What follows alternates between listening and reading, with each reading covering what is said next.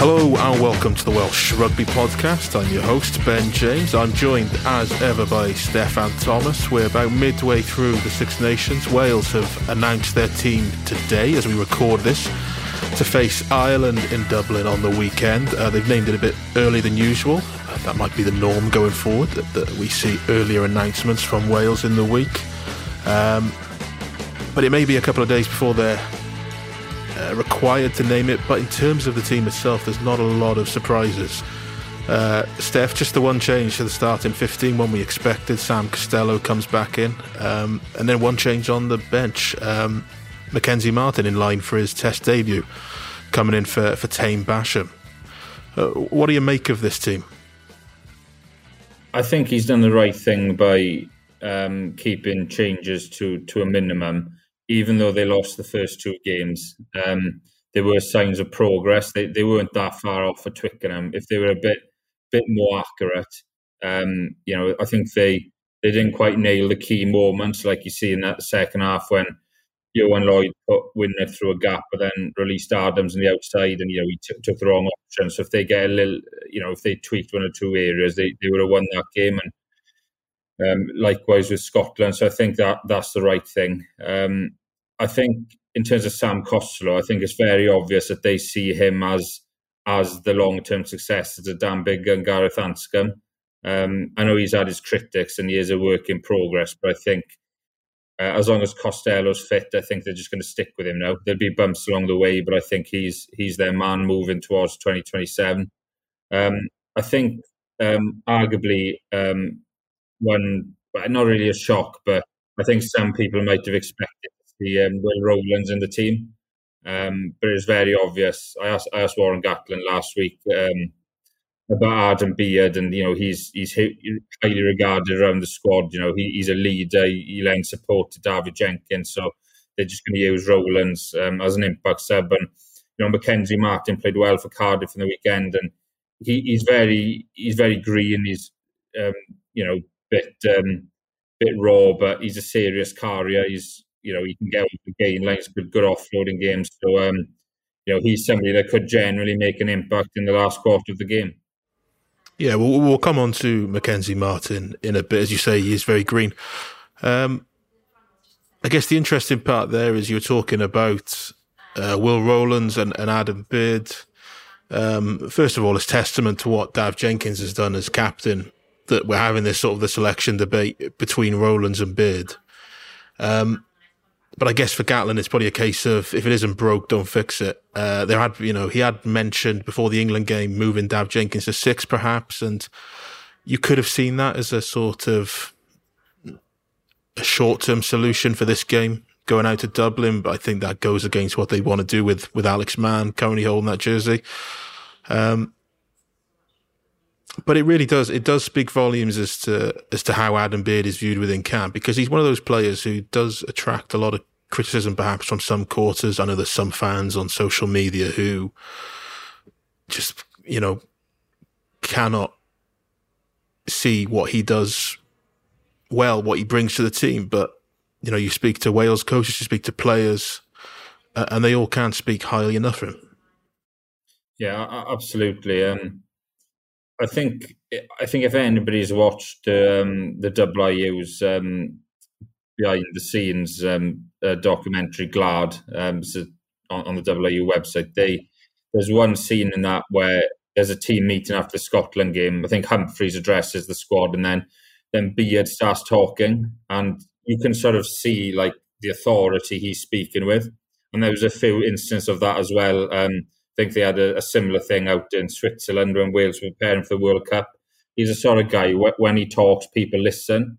And he's not a guy that's, he's not Scott Barrett, he's not Brodie Retallick, he's not going to be making explosive carries and, outrageous offloads and whatnot. But he's a sort of player, you only really value his worth when he's not there. He gets through a lot of work and he allows other players to do their jobs better. I think Will Rowlands has probably got a bit more to his game, if I'm being honest. And if he hadn't had missed the start of the camp because of his child being born, then perhaps things, there'd have been a bit more pressure on Beard. But it's obvious that Warren Gatland holds Beard in high esteem. So he's close to undroppable in this squad, I think. I suppose even though the line-out has had its issues, in terms of probably securing possession, the maul itself has worked very well. It's created 3 tries, obviously 2 tries against Scotland, that penalty try against England. And that's probably going to be a key area on Saturday in terms of, 1, getting at Ireland, but 2, if Wales are to stand, I suppose, any chance of victory, they've got to disrupt Ireland. Rob Howley today spoke about chaos and causing havoc. And that probably starts at the line out in terms of Ireland starting moves and disrupting their speed of ball before they can even really generate it. And a guy like Adam Beard, in terms of what he can do at the line out on both sides of the ball, is probably going to be crucial to that. Yeah, I actually watched the Wales-England game back. Dav Jenkins is actually quite effective at the line-out as well. He was putting a lot of pressure on England's jumpers, which made it resulted in England not really for the first half being able to get up ahead of steam in terms of the driver line-out and stuff. But the key part is that the line-out was pretty good for the first 55 minutes or so at Twickenham in terms of Wales' own throw, but once Elliot D went off, it fell apart almost. And Wales, I don't want to put it all on Ryan Elias, because Ryan Elias, he does offer a lot around the park with his power and in the set piece as well. But when against England, if Wales had been able to keep their line-out momentum going, they'd have probably won that game because they lost a few key line-outs. So that's stating the obvious, and it's going to be crucial as well. If you don't secure your own set piece ball against Ireland, then they're going to be winning territory, and they're going to be able to launch their attacks. So the best way for Wales to sort of try and stop Ireland is to sort of prevent, stating the obvious, is to prevent them having the ball, prevent field position, and to do that you got to be solid on your own set piece. And if you can't do that, then it's curtains, isn't it? No, indeed, it is. And territory is going to be a fascinating part of the game, I think, on Saturday. It all depends on whether Wales, as you say, can get a platform. But that's what perhaps makes it interesting, that they've gone, obviously, back to Sam Costello. And really almost how he's now perceived as a Welsh fly half. Because if you think back to when he won his first cap for the World Cup, he was probably a sort of alternative to what was there in Dan Biggar and Gareth Anscombe, of a more running threat, a bit of a will-o'-the-wisp, quite a creative fly half. And now, because he's up against Ioan Lloyd now, he's almost seen as the more conservative option. And I think he's probably had a bit of criticism, certainly after that Scotland game, for Wales' first half tactics against Scotland in Cardiff, when they kicked the leather off the ball quite a lot in that first half. But it's just funny how his sort of perception has gone. I don't know, I feel like in Welsh rugby, a fly halves tend to either be a sort of a cavalier or a roundhead, and you have very few who are viewed as both. And Costello's done that. The last one I can think of really was, I suppose, Stephen Jones, when he first came onto the scene, was probably seen as more of a running threat than Neil Jenkins. And then as the years went on, I think James Hook and guys like that probably overtook him a little bit. But he's going to have a big say. And Howley today was speaking about how Wales want to create chaos with ball in hand, and how they're sort of changing their approach at the contact area.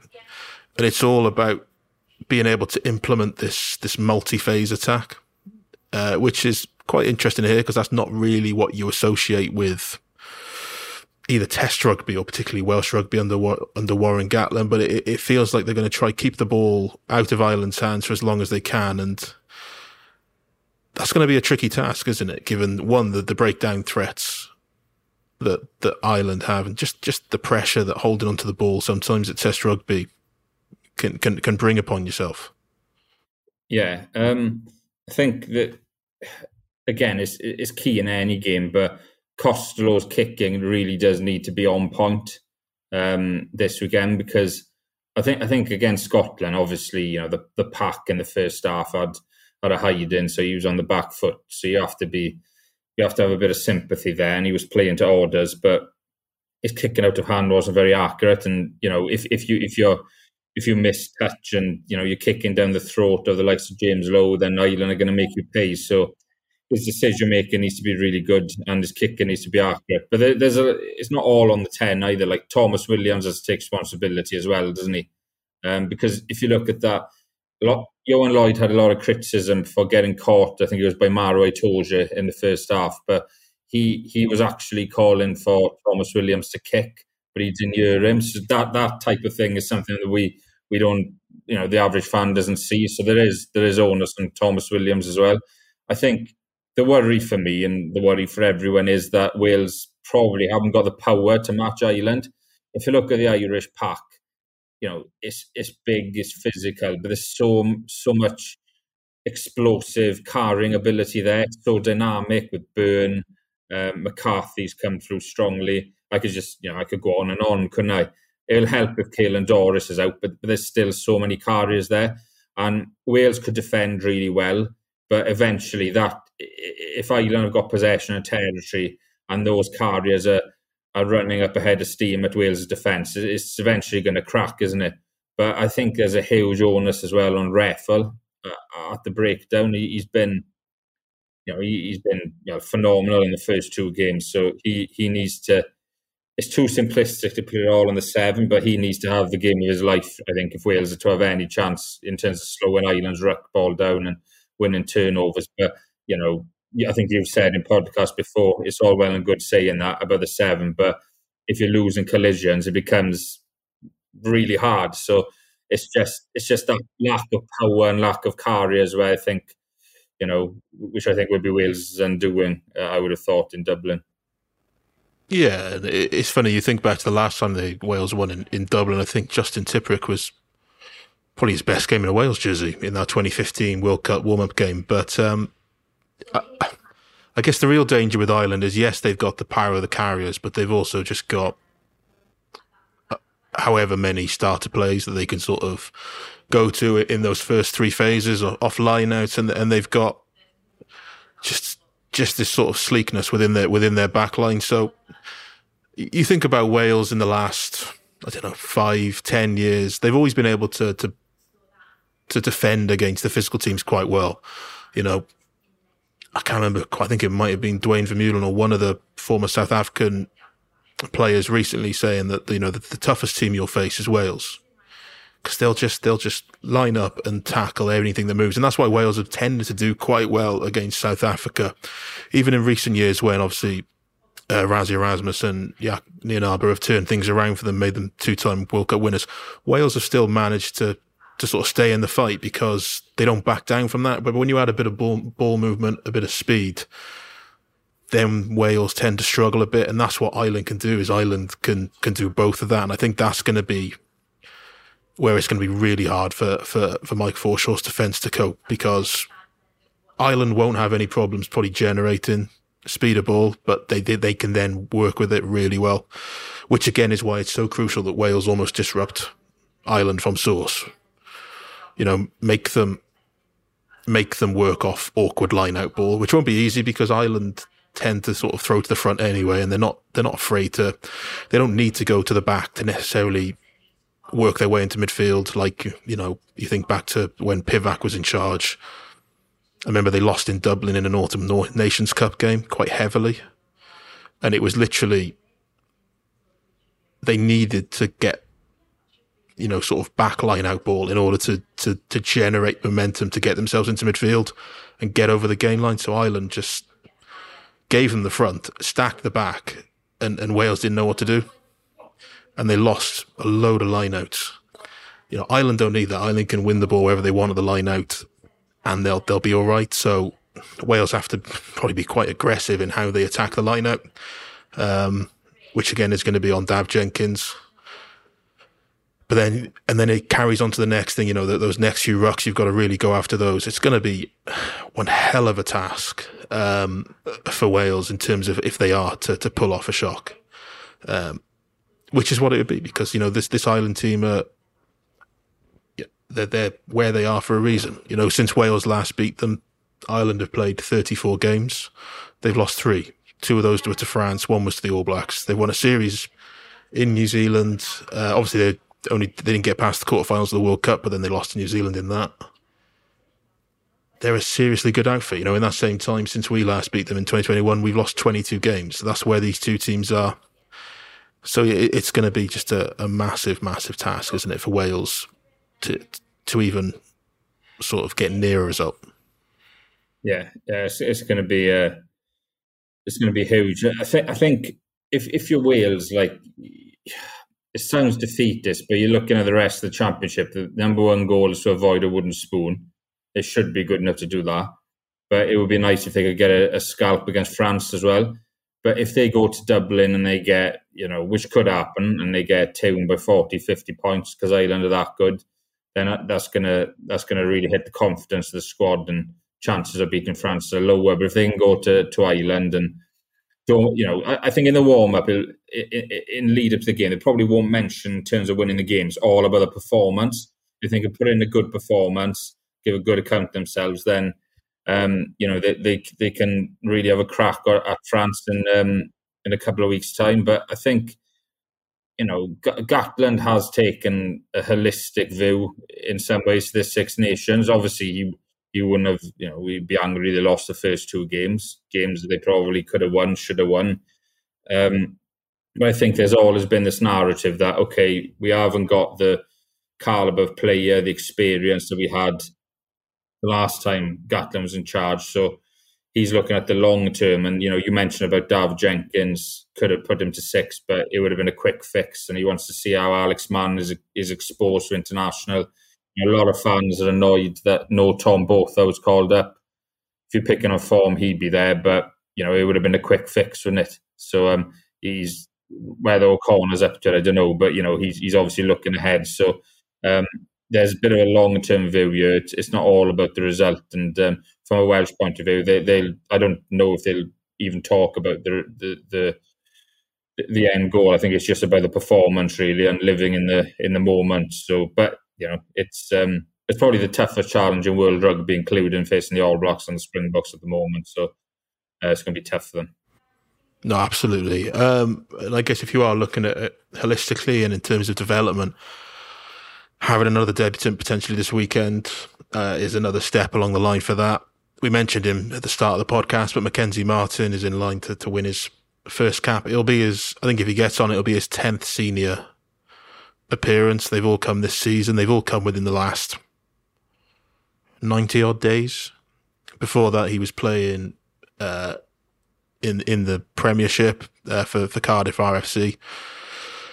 You know, I think he had some decent games against the likes of Newport and Swansea, but it's been a remarkable step up since then. I think he's started 5 and come off the bench in 4 of Cardiff's games since then, late October, November time we're talking. It's been a remarkable rise. And he is someone who, you speak to people down the Arms Park and you speak to people in Welsh Rugby, he's just one of these sort of talents that Welsh Rugby can't afford to ignore because he's just a big physical ball carrier. Something we don't develop too often.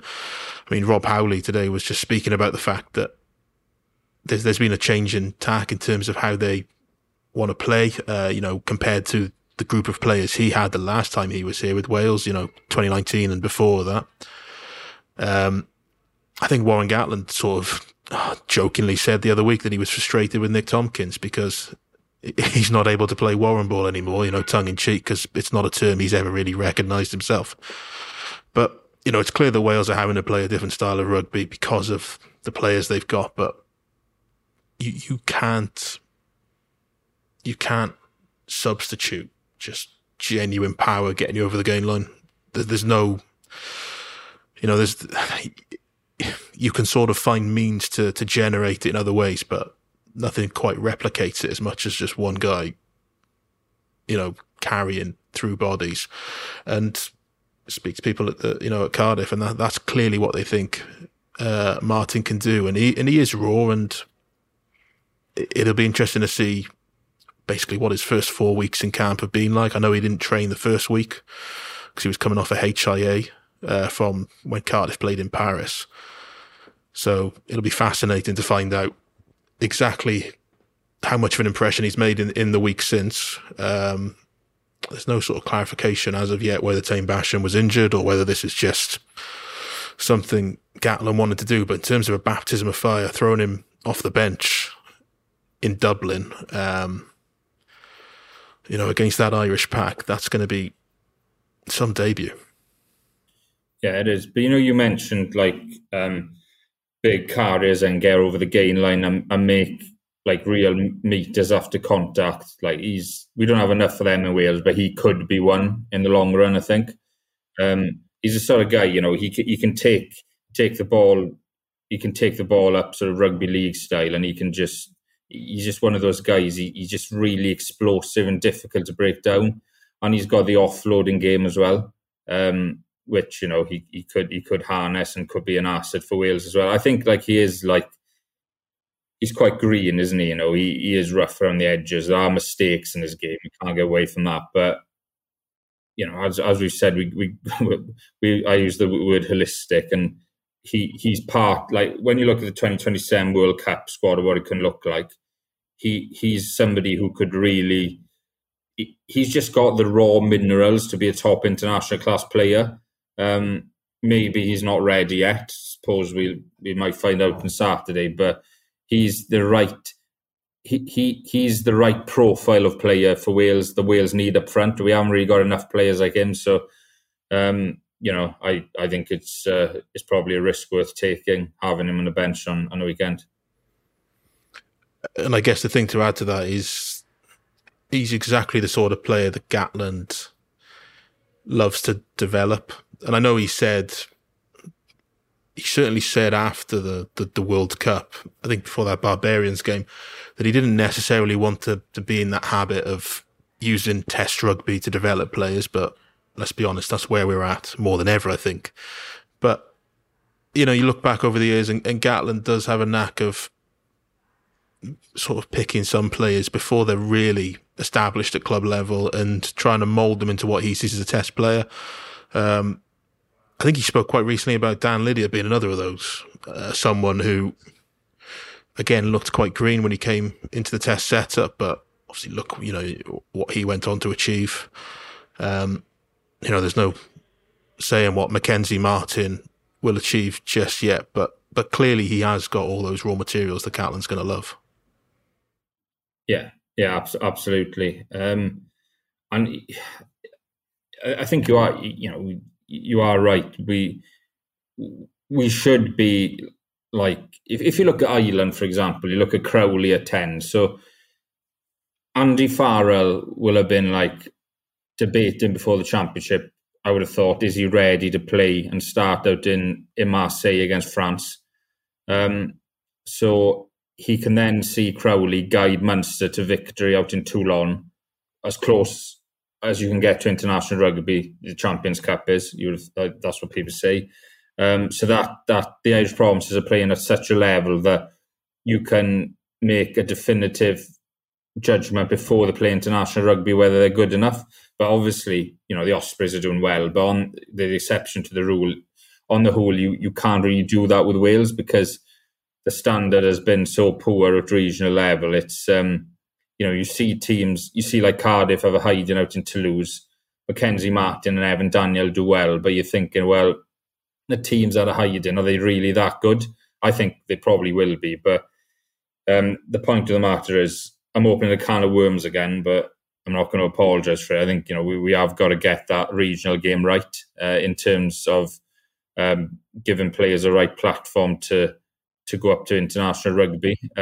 Martin's one of these guys who has it all, but you do wonder whether players like him playing in Welsh clubs who are getting tuned every week is going to be any good for his development. So I think over the next year or so, Welsh rugby's got to Gatland's got to drive it as well. I think Welsh rugby's got to make some big changes, otherwise it's going to be really hard to be successful at test level. Yeah, and it's funny because both Gatland and Howley have alluded to that in recent weeks, that And it's the same thing we've heard for a long time, that a lot of these players are coming out of environments where they're maybe not used to winning regularly. And basically what Wales want to do right now is to develop players into having that knack of knowing how to win and when those moments come. Because there were moments in that Scotland game and in that England game where a team that had more caps and a bit more know-how would have won, quite simply. You know, you think back to that team of sort of 2018, 2019 that had that winning run. They'd have won those two games, quite simply. And they should have lost a lot of those games, or certainly some of those games back on that run. And they didn't. You know, they should have lost to France twice in 2019, but they found a way to win. There was other games where they did the exact same thing. And, you know, Howley and Gatland are speaking about developing that understanding of how to win, which I suppose the irony is there's less games at Test rugby, and you know, it's apart from Italy maybe in the last round, it's going to be hard for Wales to pick up a win. So, you know, they're not necessarily going to learn that anytime soon with Wales, but clearly it's still a lesson that they're trying to learn, and hopefully that, you know, some decisions can be made on the regional game too, and some of the progress that's been made, certainly by the Ospreys. You know, the feel-good factor around Cardiff, that can continue, and they can develop that on that front too. I suppose we should touch, you know, on the regional game. Probably quite a testing weekend for the regions, but we'll start with the Ospreys, I guess, in terms of a fantastic victory for them. Their form continues to shine through, and what a way to do it with a late drop goal from Dan Edwards. Yeah, absolutely. You know, I think Toby Booth has done a fantastic job. I think when you've got a pack like they've got, you've got a good set piece. You know, Nicky Smith probably, I know he was injured when the squad's announced, he probably should be up the Vale now, not in Llandarcy really. He's one of the best scrummagers in the league, and when you've got a set piece like that, when you don't get overpowered, then you're always going to have a chance. And you know, Toby Booth has just created such a good environment, because when when you've got a platform like they've got, with both tight head, Smith at loose head, and unless you're against the very top teams like, you know, your Leinsters or the top end French clubs, you know, the Ospreys are never really going to get overpowered. So that allows, you know, the likes of Harry Deeves in the back row, you know, Dan Edwards at 10, gives these players the platform to shine, and you can just tell that they got so much confidence. Like, it'd be interesting to ask Toby Booth what his secret is, because he's just got this habit of giving players confidence and belief. And if you actually watch the game back, Dan Edwards, you know, he made a few mistakes in the game. You know, it wasn't a perfect performance, but the confidence to kick that drop goal,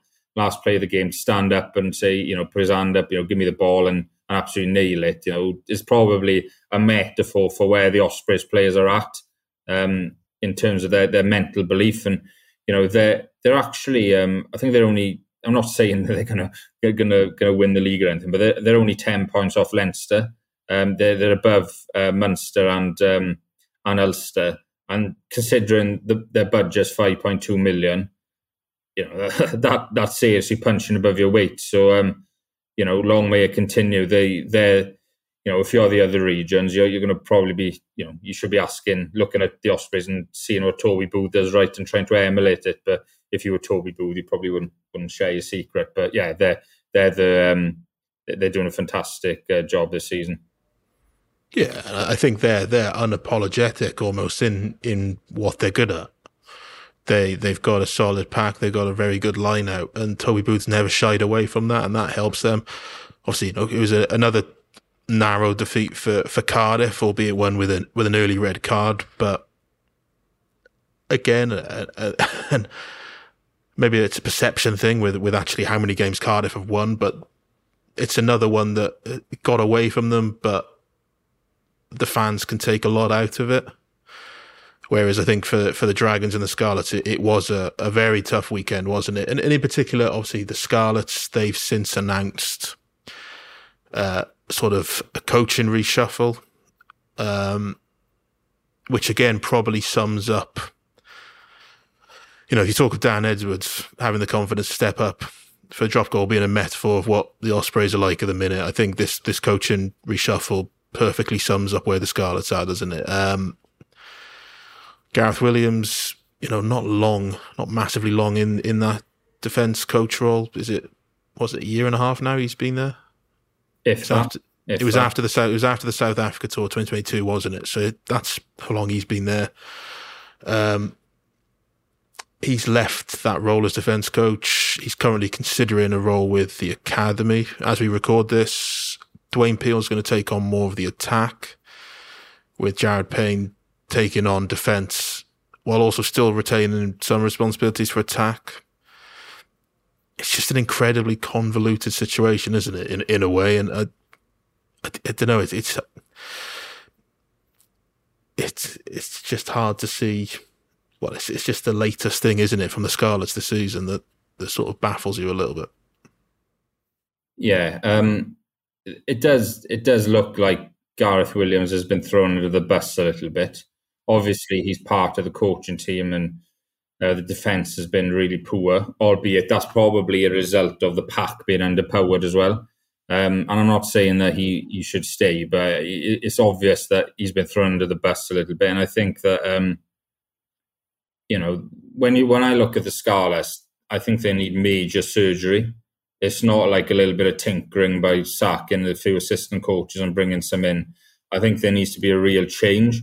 Dwayne Peel is a good man, and if you speak to people, they say he's a very good coach. But I think when I look in from the outside, I just feel the Scarlets could do with a real strong, hard-nosed director of rugby. Somebody, it's not going to be him because he's gone to Newcastle, but somebody like Steve Diamond, that type of thing. Somebody who can really improve the culture, really drive the place forward, and instill some confidence back into the players, because you'd have to be honest. I think we said in a podcast before Christmas, the pack is really badly underpowered. The front five is quite weak, isn't it, by professional rugby standards? And I just think that there needs to be some serious recruitment if they can afford it. Obviously, in the front five, and also they're missing the carrying of Carla Maffoni. But on the whole, they could really do, but with going in a different direction. They need an experienced director of rugby, ideally, probably someone from the Southern Hemisphere, maybe. Somebody with no links to the Scarlets to come in and say, look, you're doing this wrong, that wrong, and that wrong. I think we should do it this way. I don't rate that player, but I rate him who's not getting picked, and just really drive the place forward. A bit like Pivac did when he came in. He upset people, took them backwards to go forwards in the long run. So I think they kind of need that again, and there needs to be major surgery, I think, at that club. Yeah, I think it's nothing we haven't said before, is it? I think it's basically, if you look from Pivac's time, they've largely stagnated, and they've been left in this sort of state of paralysis. And I think a lot of that comes down to recruitment and what they've done with their recruitment. They've probably, you're never helped by when you sort of achieve success quite rapidly, and then those reliable club players become international players. And they're arguably less worth for you than they were when they were playing sort of week in, week out in what was then the Pro 14. But there's probably a sense with this Scarlets team that they probably held on to some players too long, and they've made some questionable decisions in terms of what they brought in, and they're reaping what they're sowing, or what they've sown really in the last, probably 5, 6, maybe 7 years. And that's why I don't think many Scarlets fans are going to be confident that one sort of coaching reshuffle is really going to change their fortunes. It's funny because then some of their recruits for next year seem okay. One of their hookers has just been named in a Springbok training squad, so that's indication perhaps that at least that's one sort of front five forward they've signed who looks handy. But don't know. It's hard to. Like you say, it needs major surgery, doesn't it? And I think at the minute it's almost just, little fine tunes, just a bit like rearranging deck chairs. Yeah, here's one for you. Obviously, they've spoken of Tame Basham. Saris want him as well. I think Saints and Sale do as well. Do you reckon he's the type of player they need? Obviously, he could still stay at the Dragons as well. It's a tough one because back row isn't necessarily an area of weakness for them, but then I suppose in terms of actual fit back rows, they do struggle because, Josh McLeod is desperately unlucky with injuries. Dan Davis has had his share of fitness issues. I think it'd be a decent move. It all depends on, I suppose, how much he's tied up with Wales as well.